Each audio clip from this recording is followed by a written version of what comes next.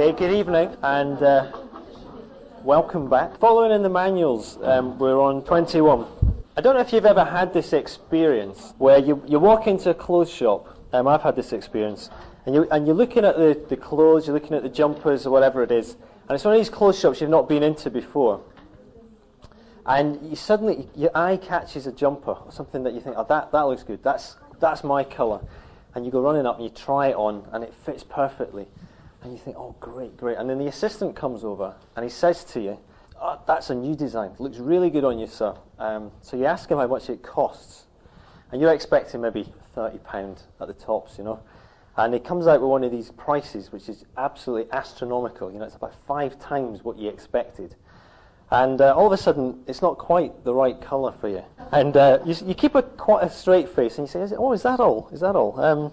And you make a very weak excuse. You pretend to look at some other things in the shop and then get out as quickly as possible. And whatever reasons we come up with, the truth is it's the cost that has put us off. And it's the same with the Christian faith. I think a lot of us have arguments and questions that keep Christianity at arm's length, if you like. But at the end of the day, the real issue for most of us is the cost of it. It's a moral issue. It's about what it's going to cost us, the moral implications, the barrier of the will, if you like. We don't want to be changed. We don't want to be different from what we are. And what's being offered with Christianity may be very good, but the cost appears to us to be too high. And in order to discover something new, often we have to let go of the old, which, again, we find very, very hard to do. I remember watching a film. It was one of these wartime films. And it was about a battleship, you know, and all its adventures and everything. And eventually this battleship is hit badly by a missile, and it goes up in flames. And everybody, the whole crew, have to jump overboard into the sea, and they're all panicking, and they're all swimming for their lives, and trying to find rafts and lifeboats and dinghies, and any bit of wood that's around to hang on to. It's in the middle of the night, so it's all pitch black except for the fire on the ship. And then the film zooms in on one particular boat, one of the dinghies, and it's absolutely crammed with people with injuries and burns and all the rest of it. And in the darkness of the night, they actually are getting some security from staying near to the battleship, because the battleship has been their home. It's been the place where they've been kind of living, really, for the last number of years. And in the darkness and the vastness of the ocean, it's their only bit of light and it's their only bit of security. And so they're kind of trying to stay as close to it as possible. But as the night wears on, they realize the ship is sinking and it's going down into the water. And the problem then is that when the ship goes down, because of its size, it actually sucks everything else that's very close to it with it, you see. It's a bit like taking your plug out of the bath, you know, and all those little floaty bits kind of go down the plug hole. And so suddenly they've realized that they've got to get as far away from the ship as possible. So the very thing that's given them some sense of security, they've now got to get away from and abandon themselves, if you like, to the darkness and the vastness of the ocean in the hope that they'll get rescued, because it's their only chance of survival. And at the end of the film, they do. A liner comes along and they get rescued. But a lot of people feel exactly the same tension with Christianity. It's like leaving your old life, okay, where all your security is and all the familiar things are, and taking hold and trusting yourself to something that's slightly unknown, if you like, trusting themselves to God. But actually it's a false sense of security, like the sinking ship, because ultimately it will pull us down and it ends in tragedy. But it must be said that there is nothing that you have to give up when you become a Christian that if you hold on to wouldn't ultimately or eventually destroy you. So while there's a sacrifice in becoming a Christian, the rewards are tremendous, because God only ever wants the best for you and for me. And if you talk to somebody, say for example somebody's just got married, you ask them, you know, you've given up so much, all your independence, all your freedom, all these sorts of things, certain times a day you've got to do this, this and this. Why are you giving it up? They don't feel they're giving it up, because what they're gaining is so much better. Because they're in love with somebody, the cost of that almost becomes irrelevant to them. So what does it cost to become a Christian? That's what I want to look at tonight. And first of all, there's the perceived cost, the cost that we think there is. Before I was a Christian, I initially saw Christianity, and I'm sure I've said this before, that I thought if I was to become a Christian, I had to take my brain out for a start.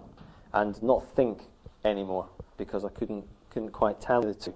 The other thing was, I thought I had to become a boring member of society, and certainly not able to enjoy life. So that for me was the perceived cost of becoming a Christian, and I didn't want anything to do with that.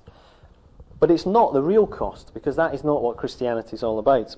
I had false ideas about Christianity, and what I should have been doing was looking at the world around me, looking at creation, realizing that if God has made all this, if he's made the variety that you see in nature, the diversity that you see in nature, all the amazing things that you see when you look into the natural world, things like the beauty of it, the fantastic colours that you see around about, and actually how much enjoyment and variety there is in the world around me. And then realise that actually if that is God's work, then knowing him personally is going to be the most enriching thing and the most exciting thing that I could ever imagine. Now it's true that there are boundaries with God. God has set boundaries. But they're not there as restrictions that have been put there by a killjoy who wants to ruin people's lives. But they're actually more like sort of safety fences, if you like. They're there to provide safety and enjoyment. Take a board game. Take your favourite board game, okay, that you play. If you don't have the rules, you're not going to get the maximum amount of enjoyment out of that game. To enjoy a game properly, you need to know how to play. If it's a free-for-all, then you never enjoy the game. Or take a game of football. You need to play, you're playing a game of football. You take away the rules, take away the boundaries. There's no corner posts, there's no goal posts, there's no markings. The teams can wear whatever colour they want and they can change team whenever they want. There's not a referee. It doesn't matter what you do. You're not going to get the best out of the football players, and you're not going to enjoy the game to its maximum, because the boundaries, or the rules, if you like, are there to get the best out of things and to provide safety. And so it is with God. God gives us rules and regulations, if you like, that are not repressive, but actually there to give life. And so there's a wrongly perceived cost in most of our minds. So what is the real cost? Because the real cost we have to weigh up. We have to look at that and say, when I see that, am I willing to make a decision? We're not going to do that until we know what it is that it's going to cost us, if you like. And the best way to describe the struggle that goes inside every one of us at one stage or another is to look at a couple of stories that Jesus himself told. And the first one of those, if you're in your Bible, is on page 1048. I'll read it anyway, so if you don't need to turn to it, but it's page 1048. It's Luke chapter 14 and verse 16. So if you've got a hardback Bible, it's on that page. I don't know if it is on the softback. Page 1048, Luke chapter 14 and verse 16. And I think it's headed the parable of the banquet. And Jesus said this. He said, "A certain man was preparing a great banquet, and he invited many guests. At the time of the banquet, he sent his servant to tell those who had been invited, 'Come, for everything is now ready.' But they all alike began to make excuses. The first said, 'I've just bought a field, and I must go and see it. Please excuse me.' Another said, 'I've just bought 5 yoke of oxen, and I'm on my way to try them out. Please excuse me.' Still another said, 'Oh, I've just got married, so I can't come.' And the servant came back and reported this to his master. Then the owner of the house became angry and ordered his servants, 'Go out quickly into the streets and the alleys of the town, and bring in the poor, the crippled, the blind, and the lame.' 'Sir,' the servant said, 'what you ordered has been done, but still there is room.' Then the master told his servant, 'Go out to the roads and the country lanes, and make them come in, so that my house will be full. I tell you, not one of those men who were invited will get a taste of my banquet.'" And you'll notice a number of things immediately in that story. And the first thing that you notice is that there's an incredible, amazing offer made. Here's a man who puts on a banquet. He throws this great party, if you like, and he thinks to himself, right, I want to share this with people. I want to bring some friends along who can share my company, who can have lots of food. We can have a good time together. It's all free. I'm paying for it. It'll be a lot of fun. It'll be very enjoyable. A banquet. And that's really a picture of what the Christian life is meant to be about. So why does Jesus choose this illustration? Why does he choose the illustration of a banquet and all the other things? Well, first of all, I believe it's because it's about a relationship. Here's this guy who wants people to come and enjoy his company, okay, to spend time with him. And Christianity is about a relationship, about coming to know God. People coming to enjoy him now, but also forever. It's about knowing him. It's not about knowing a boring religious figure, but it's about knowing a vital and alive and vibrant creator God and an exciting God. And you only have to look at the life of Jesus to realize how much of an adventure that really was. So firstly, it's about a relationship. Secondly, it's incredibly fulfilling. Jesus doesn't say, the kingdom of God is like a man who went to a funeral and said, you better come along as well. But he said it was like a banquet. It was a lot of fun. And we're told that actually the first thing that happens when we go to heaven is there'll be a party, there'll be a banquet, there'll be a wedding feast. It won't be a prayer meeting, it won't be a hymn practice, okay, but it'll be a banquet. And that's good. It's utterly fulfilling. And Jesus lived a life that was like that. Thirdly, we realize that it's actually based on immense generosity. And the Christian message is an immensely generous offer to a world that's actually turned its back on God. Because the price that is being paid for this banquet, if you like, it's not loose change, but it's actually been paid for in blood, by the blood that Jesus shed when he died on the cross. What God has to offer us in forgiveness and relationship with him is paid with a very, very great cost to himself. It's an amazing offer. And also, it's by invitation. The man says, it's all ready, it's all prepared, come and enjoy a relationship with me. Here's the invitation, but I want you to reply to it. There's an RSVP at the bottom, if you like. We need to respond to it. We need to make a choice about it. And becoming a Christian is really responding to that invitation. And if we don't reply to it, then we don't go. It needs a positive, active response from you and I to the invitation to get into the banquet. So that's the first part, is that there's an amazing offer. On one hand we have this amazing offer, but then we have this tragic response. And Jesus kind of points out three main areas, really, that hold back these people from coming to the banquet. There's these three characters. And they're actually very similar things to what hold people back from becoming Christians. The third one that's mentioned, I've got the order wrong here, but the third one that's mentioned, the guy says, I've just got married. I can't come. I've just got married. And that's about relationships. It's about our relationships being more important to us than God. Because you and I, we're made for relationships. It's a human need. They give us so much. We're intensely relational creatures. We need one another. We flourish when we are loved, when we're accepted, and when we're encouraged and affirmed. And we shrivel when we're rejected and when we experience loneliness. It doesn't help us as people. But the need for relationship is never fully satisfied in human companionship or even a sexual relationship alone. People that go into relationships without God, if you like, are there to get things rather than purely to give things. And so they end up sucking each other dry and draining one another in that situation.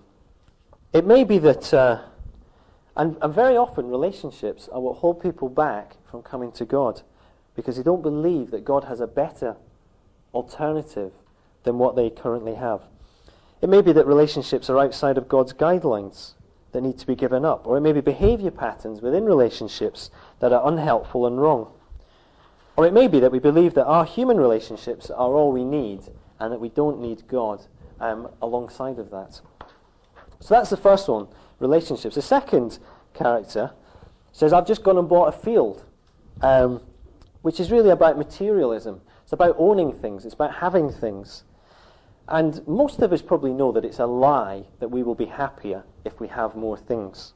I mean, there are numerous stories of people who are rich, people who've had more and more, but actually at the end of the day they've been unhappy and they've not been satisfied with life. Many people commit suicide even though they have so much as far as materialism goes. Materialism, or money, it's also addictive. You get some of it and you want more of it. You're never satisfied with it. Even the Romans had this motto. They used to say that money is like seawater. The more you drink, the thirstier you become. Because there is in the human heart, there's an emptiness in each one of us that nothing transient or nothing short-lived can actually fill. Yet even though most of us know that, and know that the pleasure of material things don't actually last, the pull of it on us is so strong that we're afraid to let go of it. So that's the second area that can hold us back. The third area he mentions is the area of work. This guy says I've just gone and bought some cows, okay? He's about oxen. He's a farmer, and this is his livelihood. And he's just bought the latest in cows or oxen, okay? Whatever that was. That's his occupation. And many of us are very tightly attached to ambition, to career, to life's work, what we want to do in life. There are things that you and I want to do, and we think that becoming a Christian is going to divert us from that course, if you like. I might even have to become a missionary to Africa or something, if I become a Christian. My whole life will change in some sort of fearful way. And so these are all areas that are important for us, our relationships, our possessions, and our jobs. But like I said before, we struggle to believe that actually God has a better alternative for each of these areas. That if we let God involved in these parts of our lives, that actually life will be far better. We really struggle to believe that. But the real issue, Jesus says, is that actually they all began to make excuses. They're not reasons, but they're excuses. For example, who would go and buy a field? He says, I've just got to go and buy a field, but I've got to look at it. I've just bought a field, but I need to go and look at it. You don't buy a field until you've seen it. You don't buy your cows until you've tried them out. Okay? These folks are making excuses. The truth is, they don't want to go to the banquet.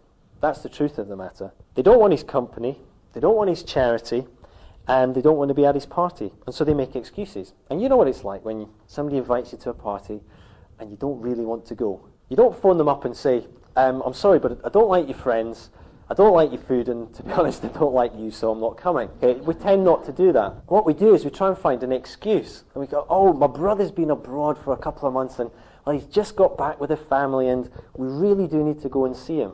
Now that might be true, but it's not the reason. It's just an excuse that we make. And often it's the same with us, with Christianity.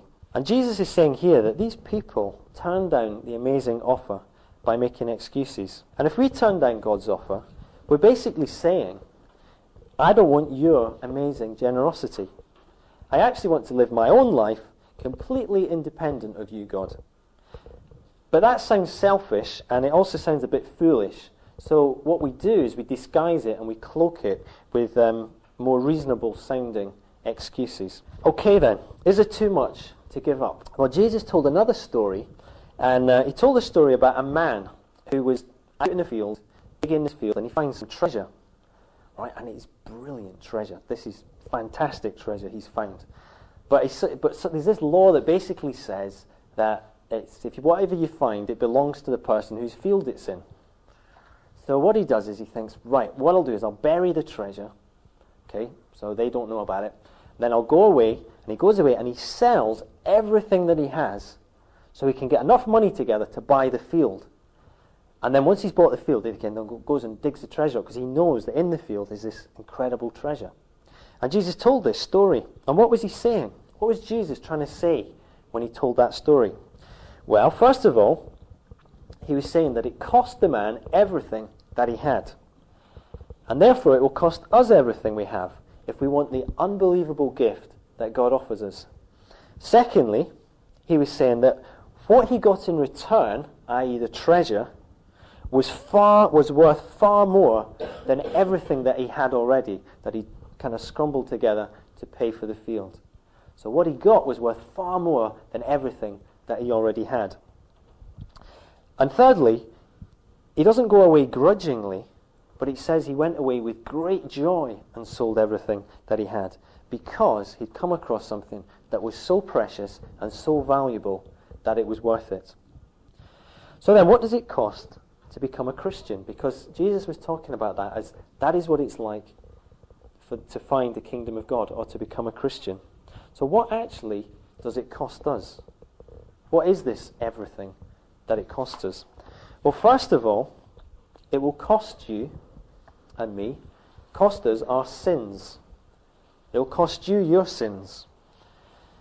It will cost you everything that you are doing that is contrary to what God wants you to do. Now, I want to be clear here. Christianity is not about self-improvement. It's not about trying to suddenly be better than you were. Okay, it's not about that. But it will cost you, because God, when we want God to be involved in our lives, God will then want to change things in our lives. But when we turn from the things that are wrong, He also gives us the power and the ability through His Spirit to be able to live differently. It's something that He does to change us from within. So what we need to do is we need to turn from the things that are wrong, which is, the Bible calls it repentance. We repent of our sins towards God. And this word repent has a number of aspects to it. It literally means to change your mind. Okay? So the things that have been wrong, we change our mind and we see them as wrong. Or to think again about things, particularly with reference to our past behaviour. So it means to start thinking about things from God's point of view, and to agree with His analysis that they're wrong, and to accept His verdict that actually we're guilty and that we fall short of God's standard. And that starts off in very general aspects, and that we become aware maybe that actually God is far better than we generally thought of Him as. He's absolutely pure, He's absolutely holy, He's absolutely just. And also maybe that actually we're worse than we initially thought we were when we start to compare ourselves with God. We start to change our mind about how we see things. And then that develops onto particular aspects, specific sins, plural, if you like, in our life. Specific things that are wrong, rather than just general sin that we're aware of. Because Jesus came to save us from our sins.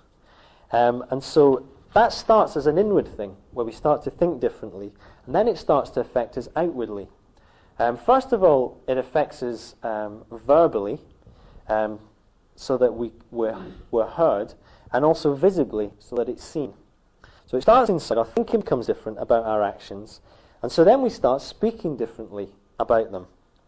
Because the mouth is like the channel of communication of what is really in our hearts, what is really inside us. And the Bible says that what you believe in your heart, you confess with your mouth. And confessing our sins to God has two great benefits. The first of those is it helps us to get specific about things that are wrong or have been wrong in our lives, rather than being general and vague about them. Because we first have to identify those specific things that are wrong. And obviously that's difficult, because that means swallowing our pride, because we don't like to admit that we're wrong about particular things. But it's far better to do it voluntarily now than to one day to stand before God and have to do it involuntarily. Somebody said this: what is uncovered by us now will be covered by God's mercy. But what remains covered up by us now will one day be uncovered by God's judgment. And so therefore it's far better to deal with it here and now, if you like, in this life, rather than at the end.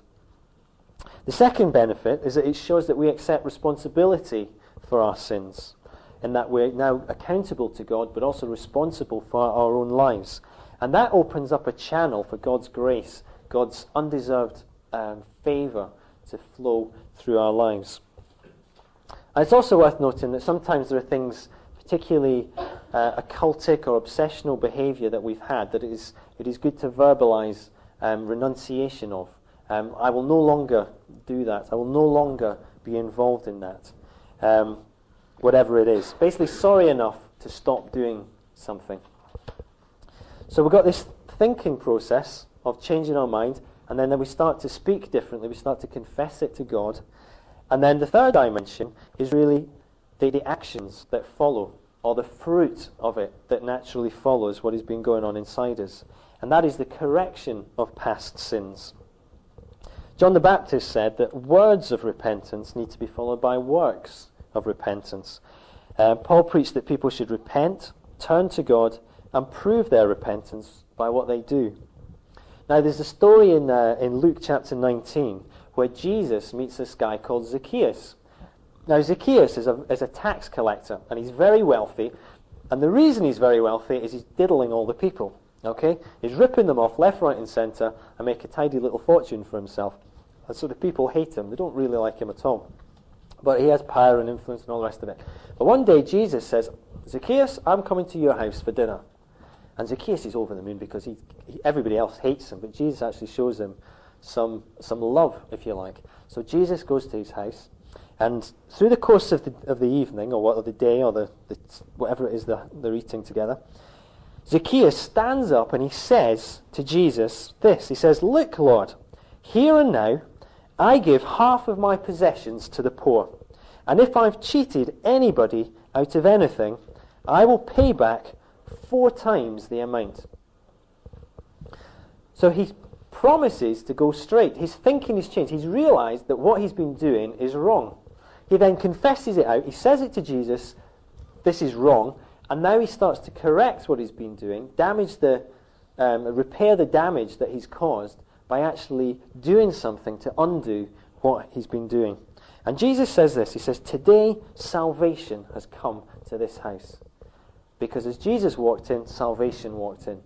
And Zacchaeus realizes who Jesus is and goes through all those stages, if you like. And sometimes it involves stopping doing things. Okay, there are things that are wrong in our lives that we need to stop doing.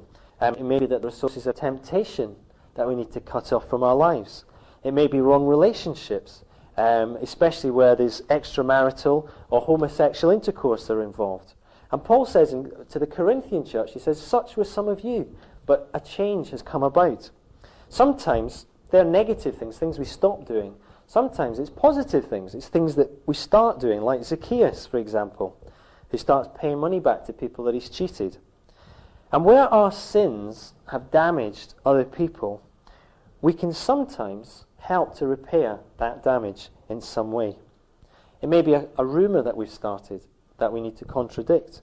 It may be property that we need to return to the rightful owner. It may be apologies that need to be made. It may be broken relationships that need to be mended, either by us extending forgiveness or for us asking for forgiveness. It's not a case of being over-scrupulous, but it's about being realistic and allowing God to put his finger on those specific things in your life, in your conscience, in your thoughts, as you allow. And he gives you the strength to move forward in them. But there may be sins in our lives which we don't think we could ever renounce. We don't think we've got the strength to. But we need to be willing to let them go as we cry to God for help, because God will help us, because he's involved in that whole process. You see, you can't rid yourself, and I can't rid myself, of our failings. If we could do that, then we wouldn't need Jesus. Okay? Jesus can rid us of them, but we have to let him. We need to let him in, not only as our Saviour, but also, if some people want Jesus as their Saviour, but then vigorously hold on to the things that are wrong in their lives, rather than letting Jesus come and set us free from those things that have got such a hold on us. So that's the first thing, what it will cost us. It will cost us our sins to become a Christian. It will also cost us our selfishness. We're all pretty keen on our independence. I want to be in control of my life. I want to do what I want to do. I don't want to change my behavior. I don't want to change my value system. And I don't want to change my priorities. But to follow Jesus is to surrender to him the rights, if you like, over our lives. It's not about us losing our personality. It's not about us losing our individuality. God has given us that because he made you you. And he likes you. He wants you to be you. But he wants you to be free to be fully you. And in order to do that, we need to give over our will, or submit our wills and our choices to God's ways. And then that will free us to be fully what we were meant to be. And that is me with my individuality, my personality, and all the rest of it. It's a bit like a car driver. You know, you've been driving your car. You own the car, you drive the car, and you go where you want, when you want, at whatever speed you want. And becoming a Christian is like saying, okay, I'm going to let Jesus drive the car. I'm going to put him in the driving seat. and trust that he will take me to even better places than I ever knew. And he will show me the way through life. But I'm going to let him now do the driving in my life. So it affects us in different ways. It might be our money. Okay, this is my money. It's not actually my money as a Christian. It's God's money. And I'm just a steward over what he's given to me. God doesn't need my money because he's broke. Okay, he's not got a problem with that. He actually wants me. He doesn't want my money. He wants me. But we're told that money is the alternative God in this world. Because money gives you independence from God. If you've got lots of money, you can go and do whatever you want to do. And it gives you independence from God. Therefore, it's the alternative God, it tells us in the Bible. God allows his children to have money. He's a generous God. He's a provider. He promises to provide for all our needs. But he requires an attitude that says that this actually belongs to God, and I will use it wisely as a wise steward for what he wants me to do with it. And when you think about it, most of your decisions in life are made based on how much money you have. What you do and what you don't do is often based on how much money you have. And God doesn't want us to live like that. He wants us to live based on what he wants us to do. And if he wants us to do something and we don't have the money, then he will provide so that we can do what he wants us to do. There's a whole new way of thinking because God is in control of our lives, or with us through life in that kind of way. It might cost you your job. Okay? As a Christian, when you go to work, you no longer work for your boss, ultimately, but you work for God. You work as God wants you to work, which is hard and fair and honestly. And if you work for a company where dishonesty is the name of the game, where you're dishonest with clients, to go into that job as a Christian and say, I refuse to do that because it's wrong, can put your job on the line. And that's a tough decision. It might cost you your life. There are many, many people who become Christians, even today, around the world, who lose their lives as a result. In fact, there are more people this century than all the other centuries put together have died simply for saying that they now follow Jesus Christ. There are people today who are in prison in some countries of the world for being Christians. And you might say, well, count me out of that one, Andy. I couldn't cope with that. But the truth is that nobody could. None of us feel like we could cope with that. But God promises to give us the strength for whatever situation you face as a result of standing for him. But ultimately, it's worth it, even with all of those costs. Because even in the most hideous situation, one day you will find a wonderful new life, and this life will pale completely into the background. So it will cost us our sins. It will cost us our selfishness, and it will cost us our secrecy. Jesus said that we are light, to be light in the darkness. Okay, and you don't hide a light under a bowl, but you shine the light so that it can be seen. He said we're to be like salt. Before they had fridges, they used to use salt to stop the meat going off. And you know that it's there. He said that we're to be like a city on a hill. We're not hidden, but we're there for everybody to see. And it's good for us to nail our colours to the mast, okay? But it's a cost.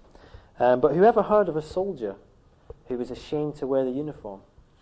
It makes a mockery of it.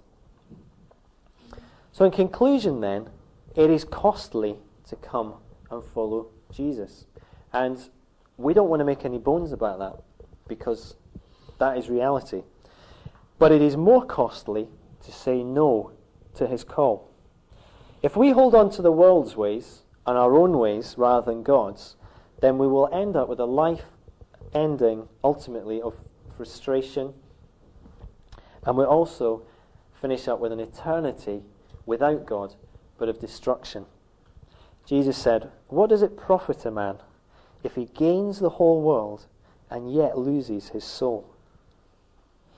But, on the other hand, if we let go of our ways, and we let go of the world's ways, and entrust our lives to God, then we will find an incredible well-being, which thousands and millions of people around the world testify to, the fact that it is worth it.